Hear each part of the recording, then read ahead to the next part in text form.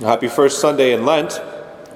We had a great first few days here at the parish, and it was really kicked off by what was, there's no other way to describe it, like an amazing shot in the arm. Wednesday, we had really full masses, and there's many reasons for that, but regardless, it was really awesome to be a part of. We've got that weird obsession with ashes. It's one of the lovely Catholic weird things that we enjoy. But also, I think it came at a really good time as we're coming out of, the mask requirements and all that. And of course, heavy on all of our hearts is what's going on over in Eastern Europe right now. And the necessity for us not to let this Lent pass us by. It's always a special 40 days that we can follow the direction of our Lord and spend time, away from normal, and put things of the world away to focus on what's most important. But with the real spiritual battle that's going on right now, I think it's hitting us all a little bit differently.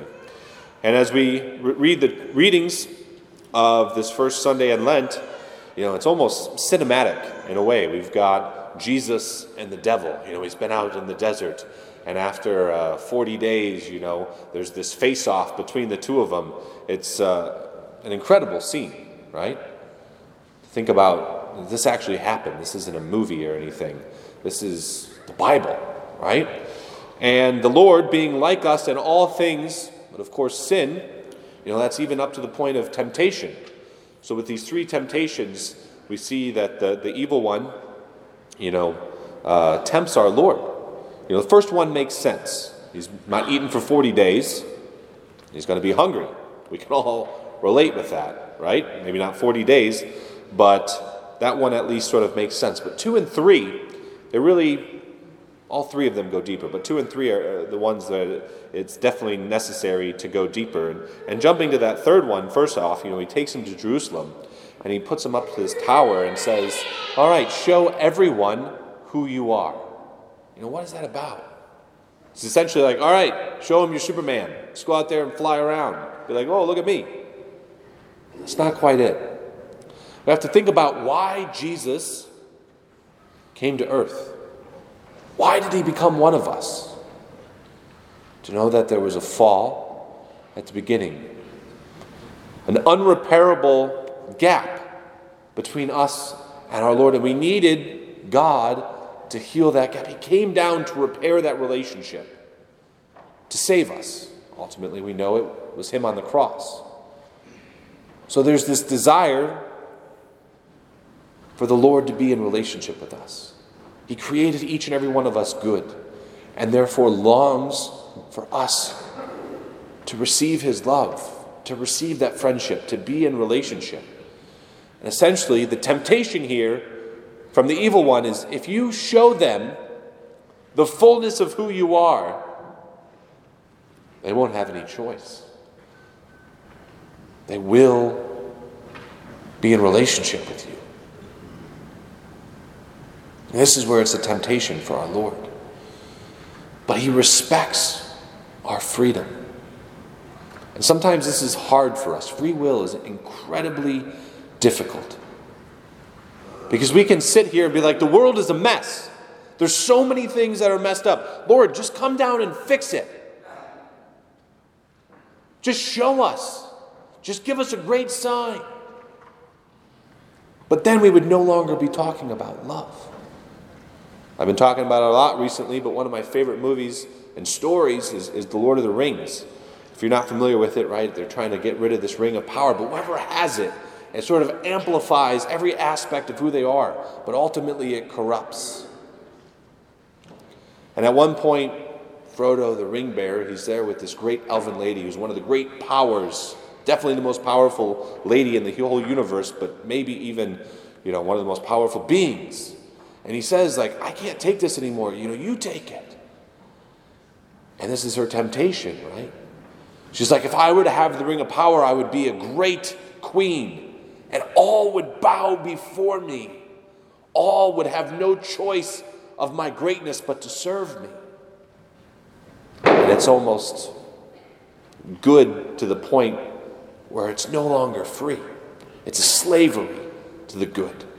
which in itself loses its goodness. So the Lord is saying no to this temptation. He's like, no, you've got to want to be in relationship with me. You've got to choose to be in relationship with me. I will not force you. There's always going to be just enough for that those who search our Lord to be able to find him. But if you're not looking for him, you're not going to see it. We have to choose to be in relationship with him. Which goes to the second one, right? The devil's like, I'm in charge of the world. You want the cities? You want the kingdoms? They're mine to give. They could be yours. And we can sit here and look at it and go, this is God we're talking about. He created everything. He created all of the things. Why does he care about the cities of this world? It's not even like a real temptation compared to what God is able to do. And what the devil is saying here is, if you go through with your plan, if you die on the cross, yeah, some people are going to choose to be in relationship with you. But guess what? Some will not. And I will keep them in hell forever. But if you worship me, I'll let them all go. If you worship me, I'll give you everyone. And that was the most difficult temptation for our Lord, because of how much he longs for us to be in relationship with the Father. But of course, in order for a good to happen, you can never, whatever rationalization you make, do an evil to make it. And of course, he wouldn't go against himself by worshiping the evil one. But this is what it gets down to, brothers and sisters. And this is why Lent is so important, especially this year. We need to get rid of all that is fringe, all that is fake, all that is distracting us. We need to put ourselves in the desert, to put away our crutches, our screens, our alcohol, whatever it is that is our crutch. It is time to cast it away and to truly look at our relationship with God the Father. Because we can sit there and say, Lord, if you really want me to be in relationship with you, just make it happen. Because that's too hard, and I don't want to do it. But the Lord doesn't work that way.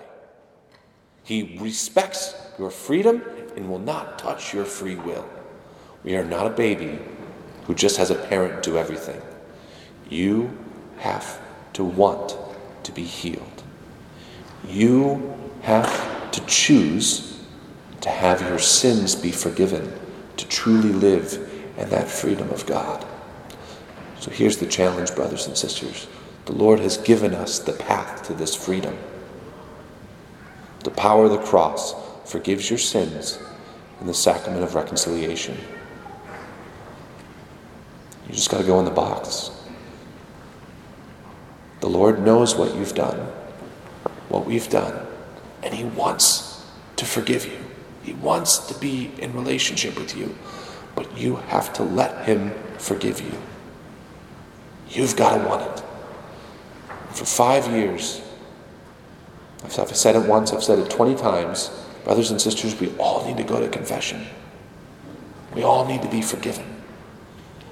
And I know that there are still people in this church who still have that wall up and go, nope, not me. And whatever it is, I don't care. The time is now. There's a spiritual battle going on, not only in Eastern Europe, but for your souls. Get over yourself and let yourself be forgiven. Go in, and whatever the Holy Spirit puts on your heart, give it to God and let that healing process take place. Allow yourself to live in the freedom and take advantage of the grace he wants to give you this Lent. There is no other time. The world needs you to take this Lent seriously. The whole body is affected. So brothers and sisters, the Lord is sitting here saying, I created you good. I want to be in relationship with you. Will you let me love you?